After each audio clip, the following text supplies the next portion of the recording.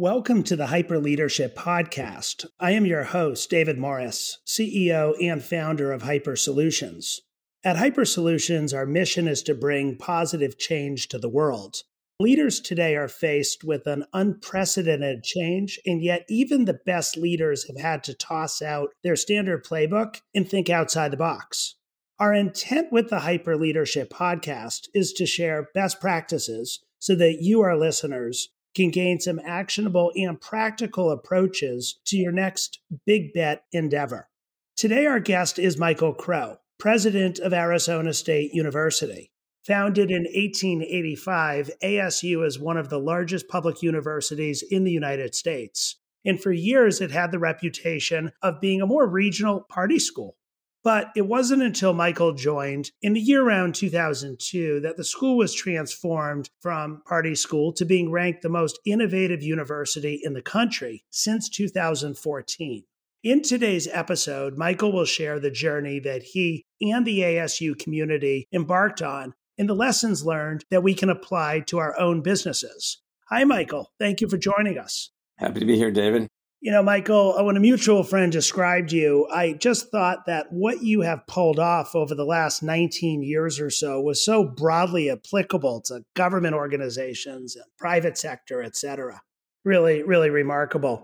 Maybe you could help us understand a little bit about the opportunity you saw in front of you when you came in day one and you were beginning to put together your design aspirations. Yeah, so the market opportunity, if you will, David, was that American public higher education, 800 institutions at the university and college level, millions of students for the last 40 years been bouncing around at its peak performance level and has actually been declining in terms of success. And so clearly what's happened in that model over time is that many of the publics like Berkeley or Michigan, schools like that have gone off on a very research intensive pathway. They only admit A students from high school, A+ students from high school now. And the others, including ASU at the time, was left with this notion of, well, just do the best that you can. And, you've got to handle the broader population out there. And you can't take on this pathway to simultaneous attainment of excellence and access.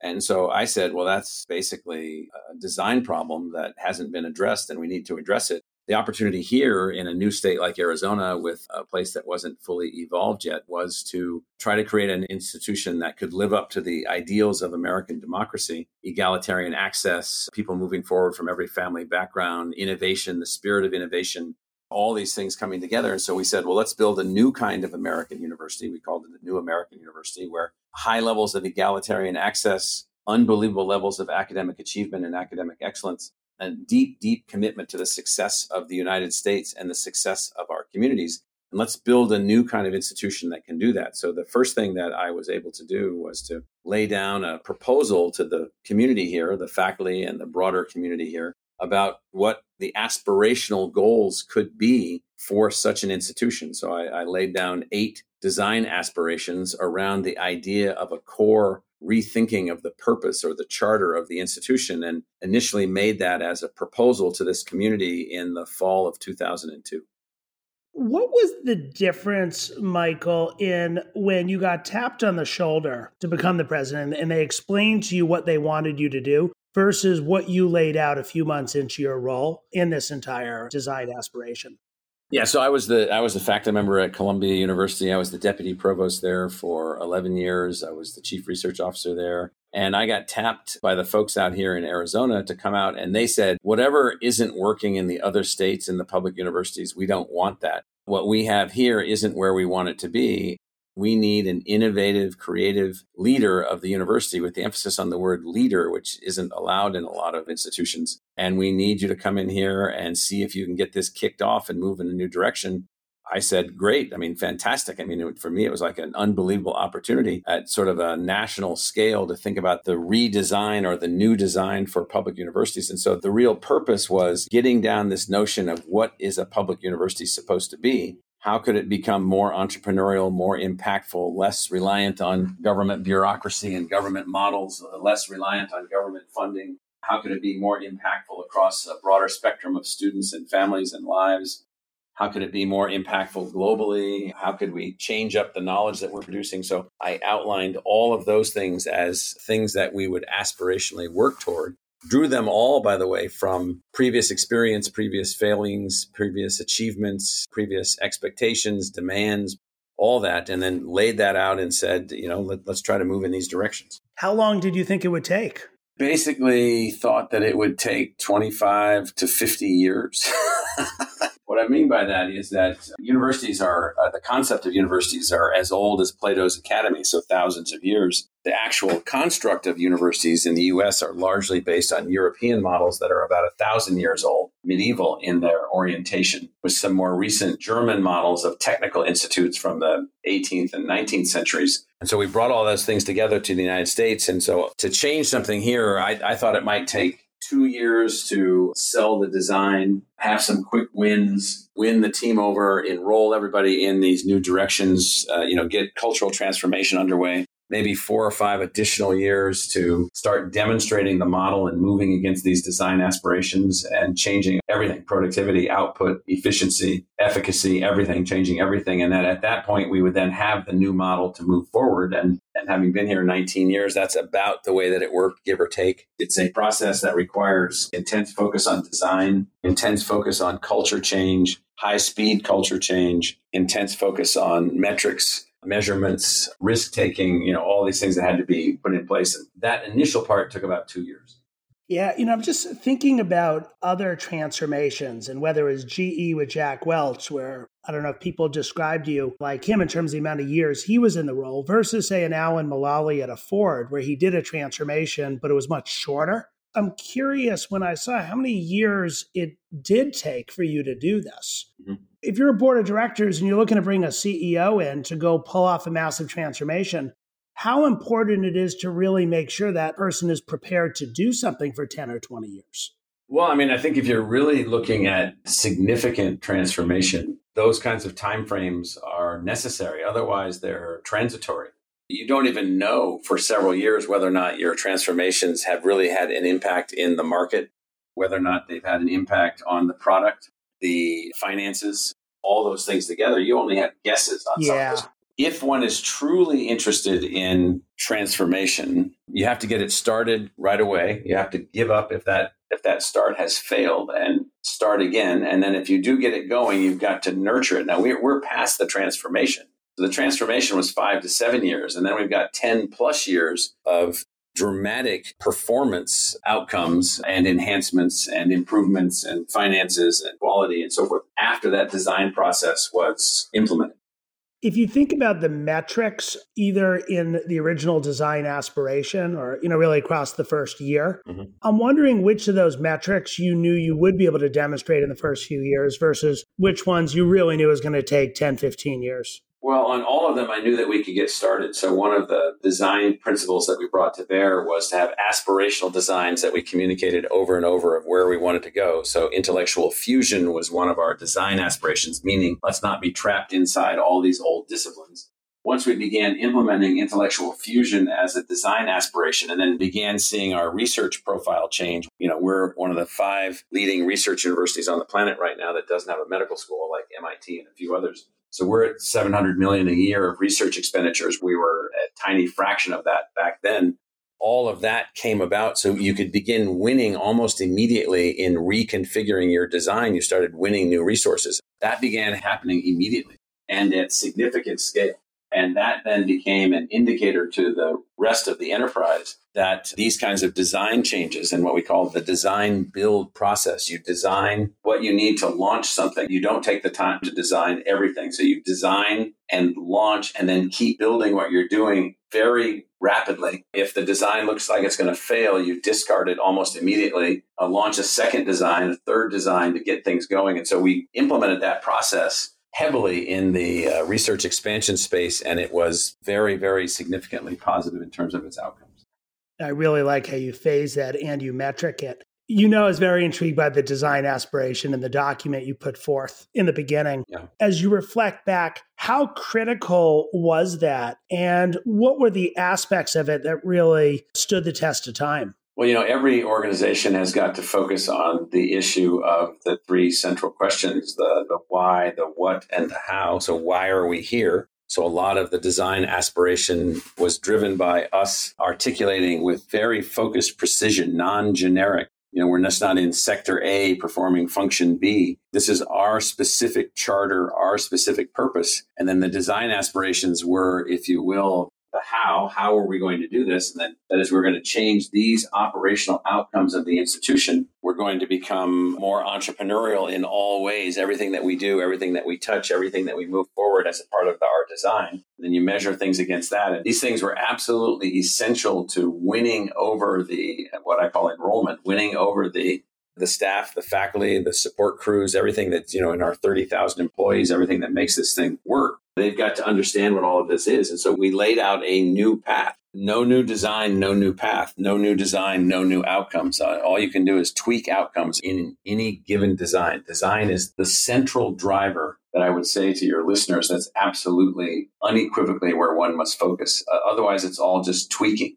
The gaining of a few percentage points of efficiency gain, as opposed to a fundamental difference. When I took office, we had about 40,000 students. We weren't particularly effective in graduating them. They weren't particularly diverse. We have 150,000 degree-seeking students now. We're producing 5 times the number of graduates. We're doing more than 5 times the level of research. We have 25 times the level of learners. I won't go through all of this. We doubled the 4-year graduation rate, changed all of our outcomes of our market impact of our graduates and all these other kinds of things while diversifying our student body at scale across the scale of our society.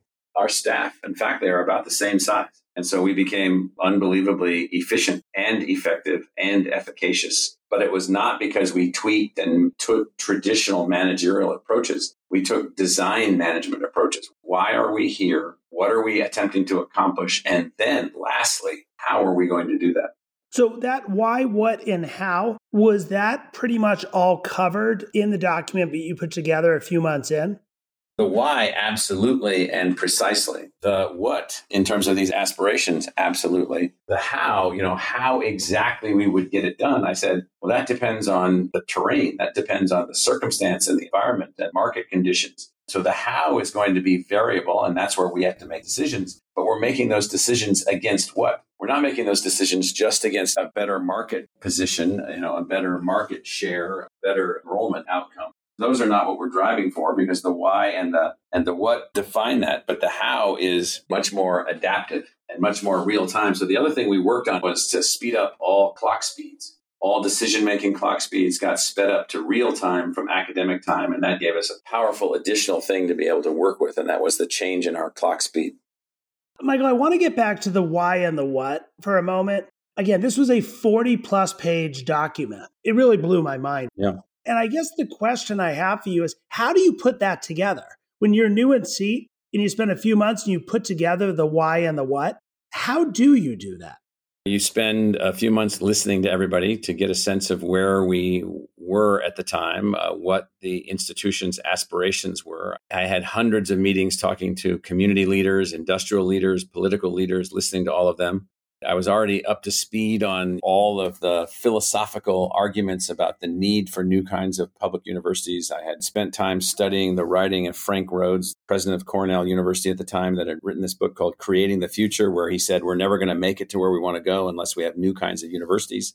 And he had been president at Cornell for 12 years. Jim Duderstadt, president of the University of Michigan, wrote a book on creating the 21st century, creating the university of the 21st century. He said, we're never going to get there unless we construct these new designs. I went back and looked at, all of the different arguments for new kinds of designs, new kinds of universities, and so forth. And so after listening to everyone internal to the university, external to the university, all the constituent groups, traveling across the entire state, meeting with Native American community leaders and minority community leaders, and as I said, corporate leaders, education leaders, everybody, blending all of that together, I basically said that my license, if you will, was to propose after that a design aspiration model, which is what I did, and then to lay it out and to see if it could work. And that was why I was appointed. And I spent an intensive several months doing that after having spent an intensive many years being a part of higher education, studying at higher education, driving innovation forward,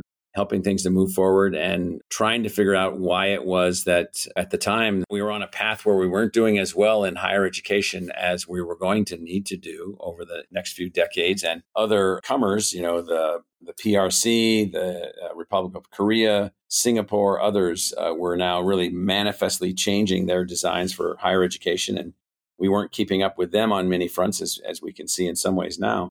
I brought all of that together as a design opportunity. We have an opportunity now to do something other than run something, do something other than manage the railroad, so to speak, but to build a new railroad. In fact, we even use that analogy. We're going to throw the tracks away of normal university operations, and we're going to go off-road with off-wheelers and see what happens. As you think about assembling the team to then go make the how happen, how much did you have to change up the team? All of it. Not immediately and not out of any sort of harsh approach, but we needed new energy, new ideas, new leadership, new models for moving forward. And so that ultimately meant then a new team that came in to move these things forward. Not that the people that were here were not adequate. It wasn't that they weren't adequate. It's just that we needed unbelievable energy without any constraint relative to what we had done or not done in the past to be able to move forward. And that's ultimately where we needed to get.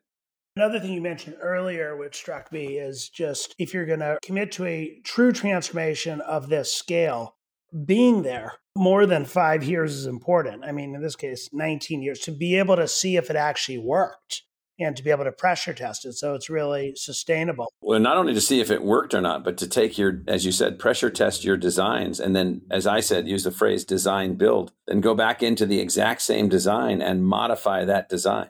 So there's this movie called The World's Fastest Indian, which has nothing to do with running. It has to do with a guy that spent 47 years modifying inch by inch an Indian motorcycle, the old company, to become the fastest motorcycle under 400 cc's ever made. And what it was a process of continuous innovation. Change this, change this, change this, change this, change this, change this, change this. So he took ultimately what was a motorcycle from the 1920s. And by the time he won this fastest race in the 1960s, he had done it by thousands of innovations. That is little tiny incremental design changes. Well, that's what this process that we've been doing here is design, build, adjust, move forward, adjust, redesign, design. And so it's that process against the why and the what objectives.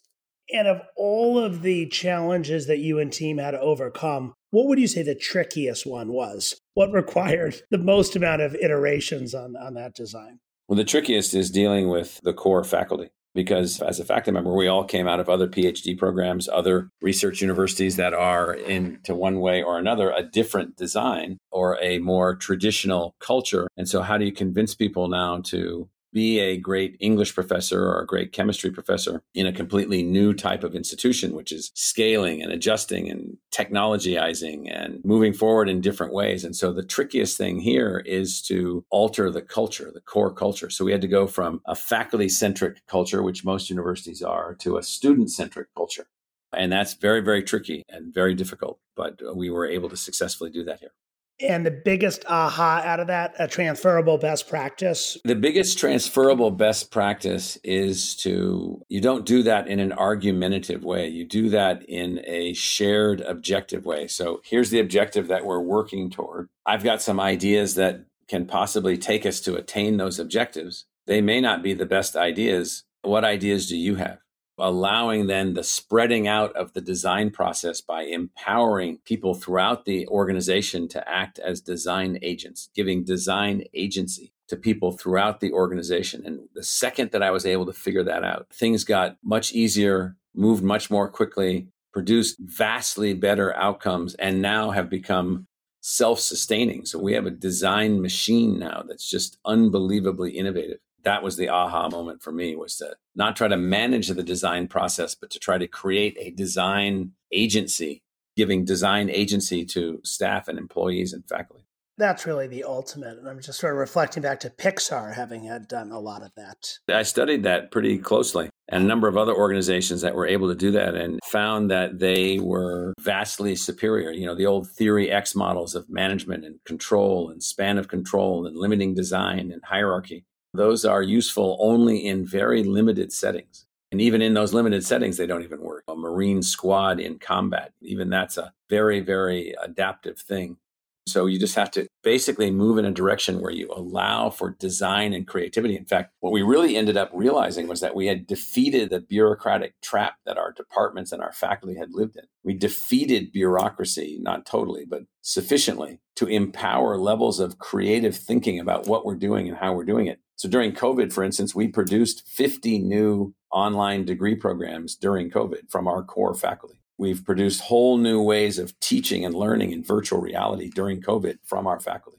It's been very, very inspiring and just fun to be a part of.